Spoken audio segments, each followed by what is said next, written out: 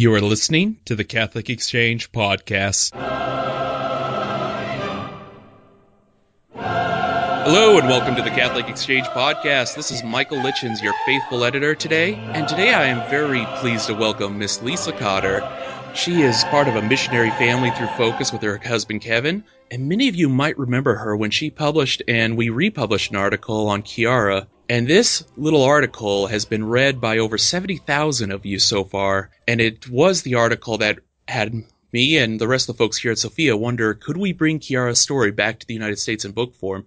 And that's exactly what we've done, so we've released Chiara Corbella Petrillo, A Witness to Joy, and this has been a wonderful book. Many people have loved it. I have not yet met anyone who's read it and not been affected by it, and that includes me, who did most of the editing with the English translation. It is an amazing book, and Lisa was the beginning of that. It has also been influenced by Chiara, so we're going to talk a little bit about Chiara and what her story promises us.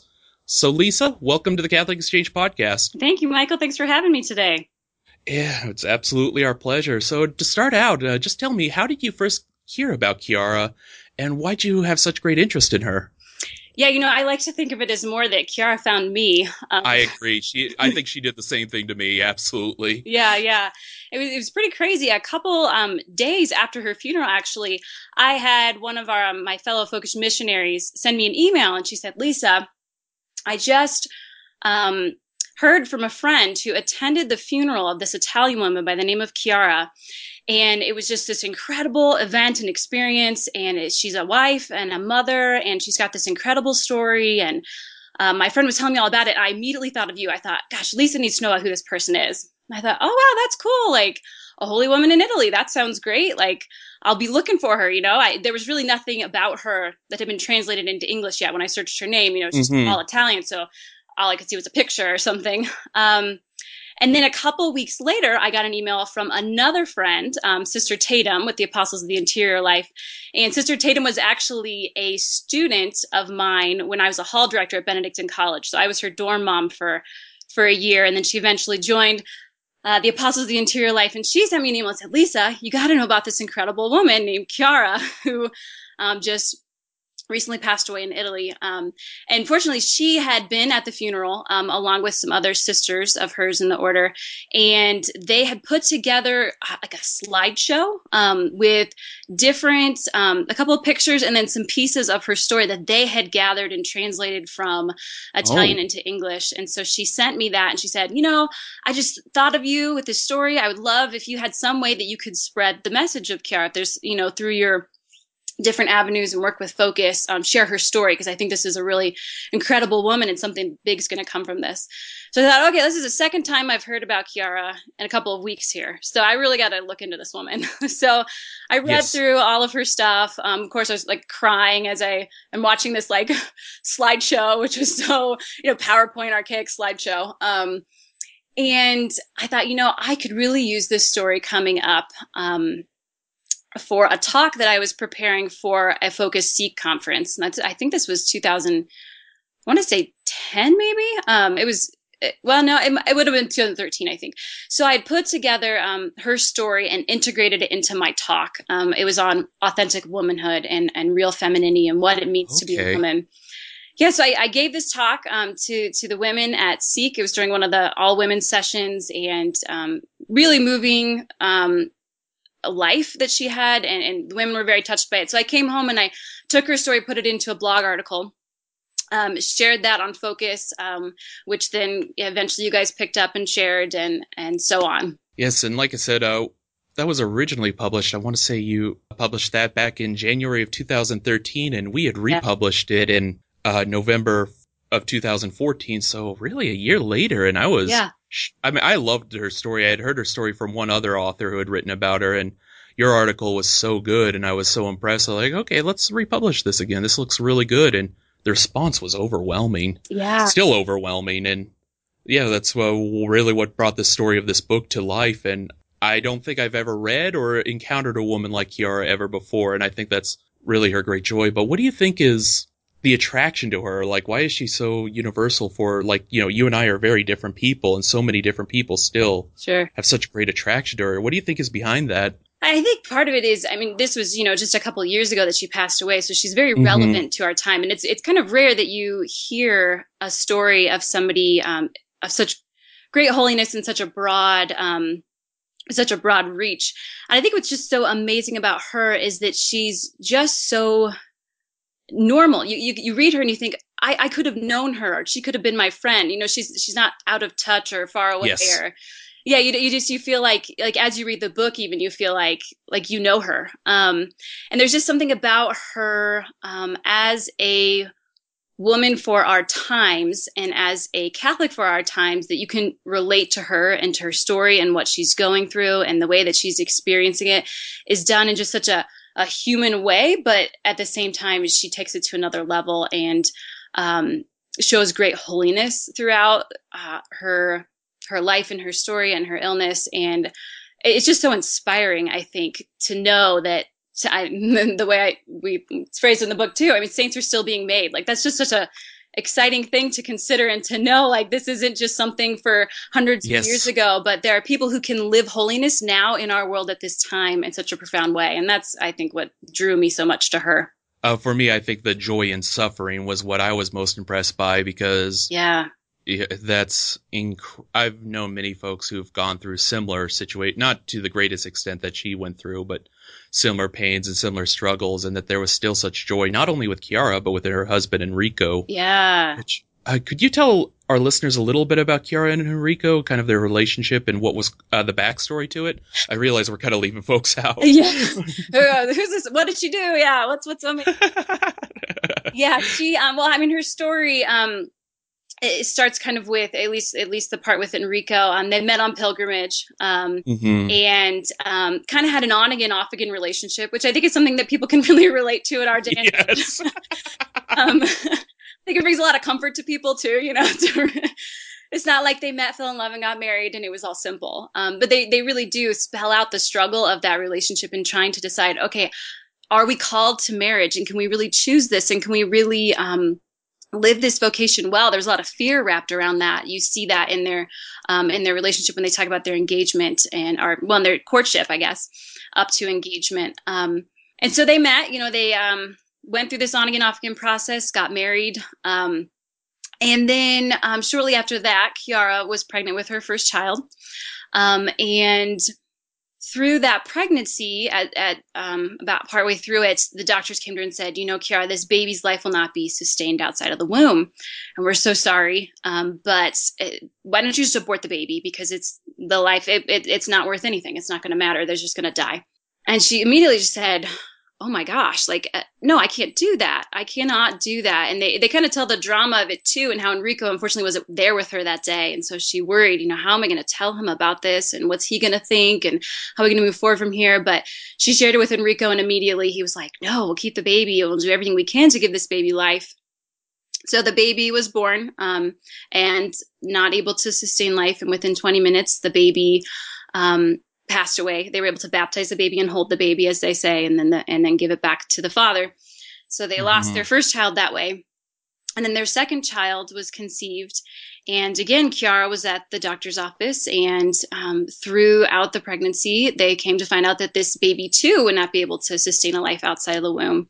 And originally they were told that the baby wouldn't have any limbs, and they said, okay, then we'll have a baby without limbs, but we're still going to love this baby, and we're going to care for this baby.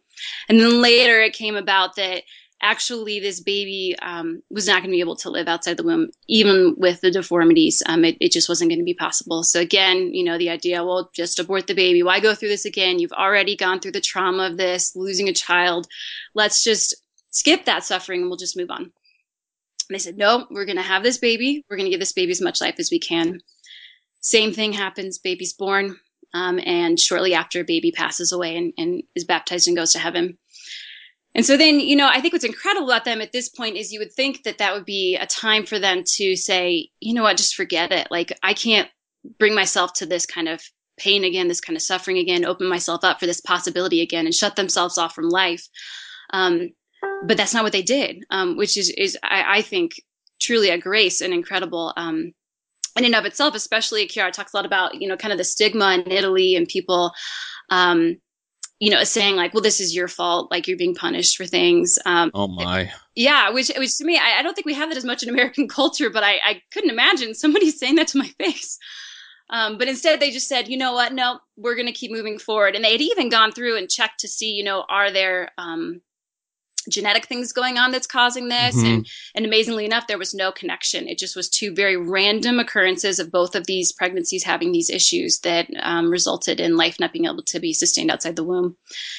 And so for a third time, they conceived a child.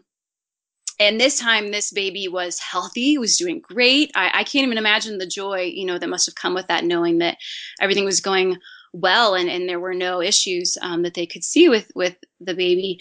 And then partway through the pregnancy, the doctors came to Kiara, and this time they said, Kiara, your baby's fine, but it's you that are sick. And Kiara had a form of cancer. She had a growth. And so they, did some preliminary tests and some things that they could do that wouldn't harm the baby. But without surprise, Kiara, of course, said, we're not going to do anything that's going to harm this baby. We're going to figure out how to give this baby life. And if that means waiting for me to finish my treatments, then that means waiting for me to finish my treatments. But I'm not going to do anything that could potentially disrupt the life of this child or lose this child.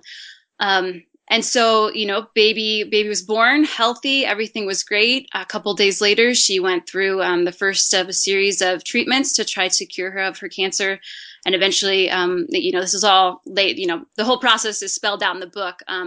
But she does come to find out that she's terminal and that she has about a year before she passes away. And you get to see how she goes through that year of suffering and relates it back to the cross and relates it back to finding joy in the midst of every moment and not allowing that to deter her joy and her peace. And it really is just incredible to read it and to imagine what that must have been like, that suffering, but to see her overcome that is just incredibly inspiring and profound. Yes, it is. It absolutely is. And it's hard. I know I put a lot of pressure on you. It's hard to really, even though she died so young, it's hard to even just take that big of a life and put it down in a 5-minute talk. So I can't have good work on covering that. But yes, for the folks who may have not heard about her story yet, that's there. We have many resources on Catholic Exchange as well if you're not ready to buy the book. But I think Lisa and I both can say you should buy the book and get it any way you can. And on that note, you've read the book now, haven't you? Yes, yeah. What are your thoughts on the book? I'm just curious to know. I loved it. I loved the fact that it was some friends of theirs, some close friends of theirs that authored the book. Mm-hmm. I thought that was a really neat perspective to hear the story from people who obviously knew her very well, but also kind of had, an outside look at, whereas if it had been Enrico, her husband, I think it would have been a little bit of a harder take on hearing the story and getting the fullness of it. As friends, you can kind of say things that a husband might be like, oh, I probably shouldn't share that or say that, or, make it seem as if, I don't know, kind of boastful about my wife or something, but coming from the end, it's like, oh yeah, you can talk about how awesome she is. And so I love the fact that it was written by some friends of theirs who walked with them through it. And the flow of it, it was very artistic. You could tell that Simone and Christiana, you kind of have an artistic side to them. Just the way that it was told. They do like some flashbacks, or they incorporate some of the songs that Enrico had written for Chiara or for their children. That was kind of how he would express, his thoughts and feelings going on during the time. And those lyrics and poems are in there, which is very human and very real to see. So I loved that aspect of the book, how just kind of the artistic touches to the book that just made it seem more real and more down to earth like Chiara was. What do you think is the mission of Chiara's story? Like, what do you think is the potential for folks who are looking at reading this? Like, if you had to put it down in just a quick phrase, what is the mission for reading this, and why are we, folks like you and I, so excited to share it? Yeah. I think it comes down to, for me, that Italian phrase, and I'm going to say it totally wrong, but the piccoli, the piccoli passi possibili, I think is how you, something close to that. You did fine. I speak a little Italian, and you did fine. No worries. Okay, how do you say it? I don't have it written out in front of me, but piccolo possibili. Geez, I should have it written down in front of me. In English, I can say it in English really well. Yes. Small possible steps. Yes. So small possible steps, I think, is really at the heart of her spirituality. You could talk about, Therese has her little way. I would say the heart of Chiara's spirituality would be those small possible steps, which she learned from the Franciscans. She talks a lot about, I can't remember his name off the top of my head, but the father who walked with them through it all. That was kind of one of their mottos. And really what that means, at least my understanding of it, is that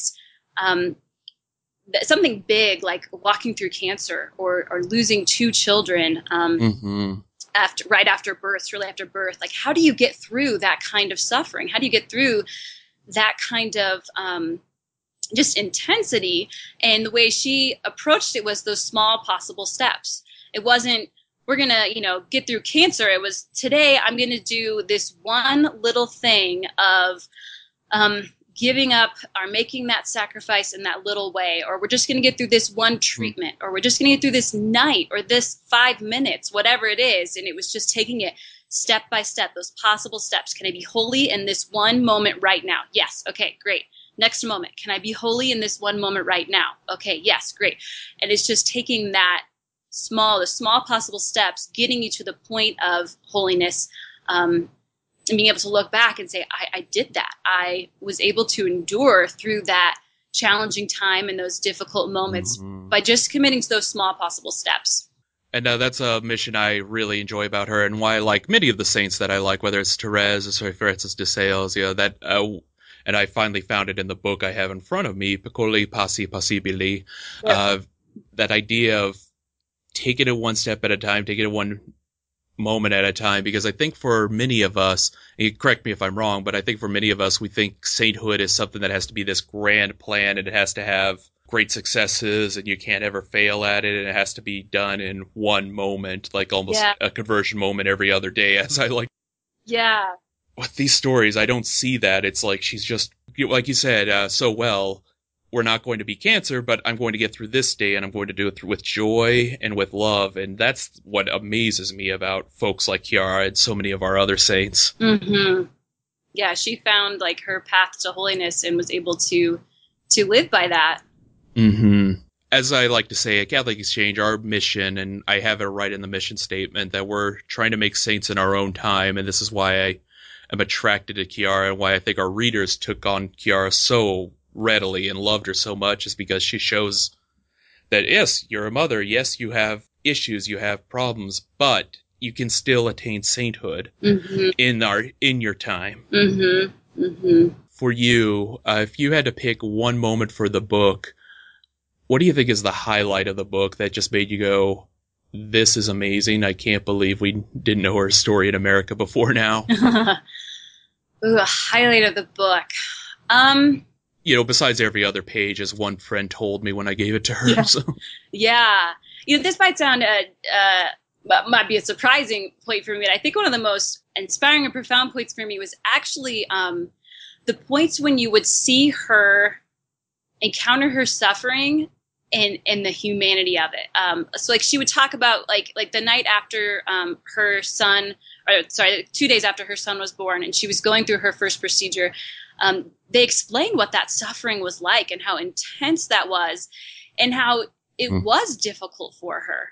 And for me, like that gave me so much comfort to be like, okay, like she did have moments of weakness where she admitted like, this is really hard. I'm really struggling right now. But then just see her like the next day, like wake up and just go, okay, and now we're moving on and find that joy again was just like, wow, because I would have dwelled on that pain, and had everybody, feel bad for me and bring me chocolate. And, I would have played that out. And I would have, sought, comfort and, people to, oh, poor Lisa, she's struggling. Whereas Chiara, it was just like in that moment, it was terrible. And she talked, they talked about what that was like. But then like the next day, it was just like, and I'm giving it over to our Lord and we're taking the next possible step. And just to be able to move beyond that, incredible amount of suffering and pain, but also do it with grace, but recognize like this is hard. Like it's not like she was like it's all butterflies and rainbows as she laid in her hospital bed with her son away from her while she's going through these incredible, I'm just having a baby, having had a baby. You wouldn't understand this part of it, but just having had a baby.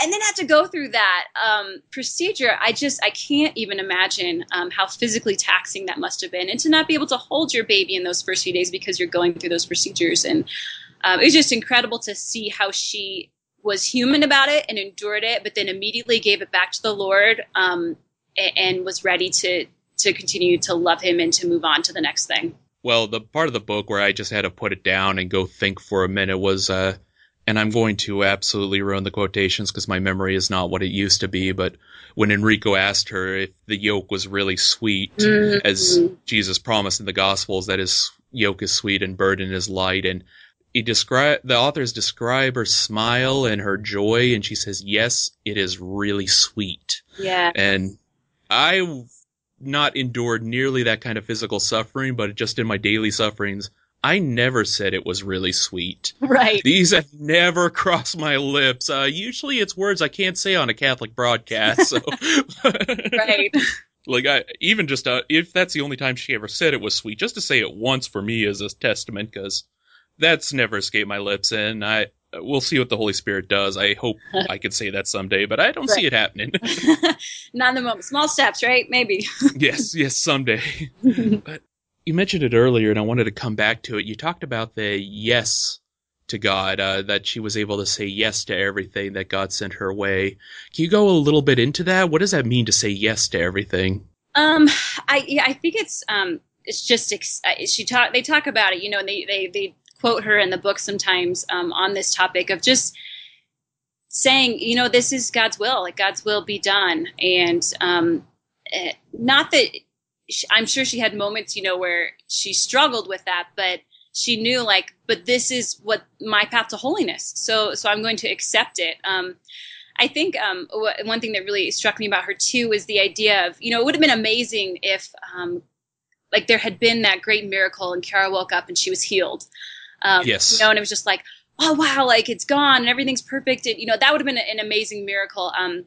But in a sense, there was this greater miracle that was going on in her life, and that she was able to find joy and peace in the midst of that suffering. And I can't remember where I heard it or if I was talking to somebody, but I felt like they had talked about that. It's not in the book, but the idea that there's this greater miracle of being able to endure that suffering and being able to accept each of those things that was coming to them as they came, whether that be, losing a child or the potential of having a disabled child and then losing that child or the cancer. But the greater miracle of having peace throughout those moments as opposed to just magically being healed is just incredible. Certainly. And we're about out of time, Lisa. I know you and I could talk about Chiara, this book, and everything for hours on end, and I have no problem doing that normally. But for our listeners who might want to learn more about your writing, where can they find out more about you? Yeah, my kind of landing page right now is focus.org/Lisa. And that's where you can find some of my audio talks. I also do speaking engagements, which is a lot of fun. I get to travel and do things. Nice. Yeah, it is great. And then my blogs are linked there as well. And my blogs usually go up first at focus.org, which is where I am. Easy to find me there at focus.org/Lisa. Or Perfect. Twitter and Facebook. Okay, we'll have links to all that in our show notes, of course, on Catholic Exchange. So all of you who are listening, please do go to CatholicExchange.com where you can find more about Lisa. As well, learn more about Chiara, because her story is amazing. We'll have several articles linked into the show notes that you can find. One, of course, will be Lisa's article, but also a great review by Mr. K.V. Turley, who fantastically wrote about it. And, of course, links to the book itself, which is available as both a paperback and an electronic book, and I think we are also going to be having it as an audiobook at some point, but we're still working on these things. Great. I'm hoping. We're still experimenting with audio, but I'm hoping. So we'll get it up. And if you all have any questions or would like me to explore other parts of Chiara, please email me at editor@catholicexchange.com. I love to hear from you, and it would be a joy. And Lisa, thank you so much for coming on the show and for telling us a little bit more about Chiara. Oh, I'm so glad to have had the opportunity to spread her story some more. It's our pleasure. To all of you listening, thank you so much for tuning in. You can subscribe on iTunes or Stitcher. Go to CatholicExchange.com to learn more about these and other great people and learn how you can be a saint in your own time. God love you. Have a wonderful week.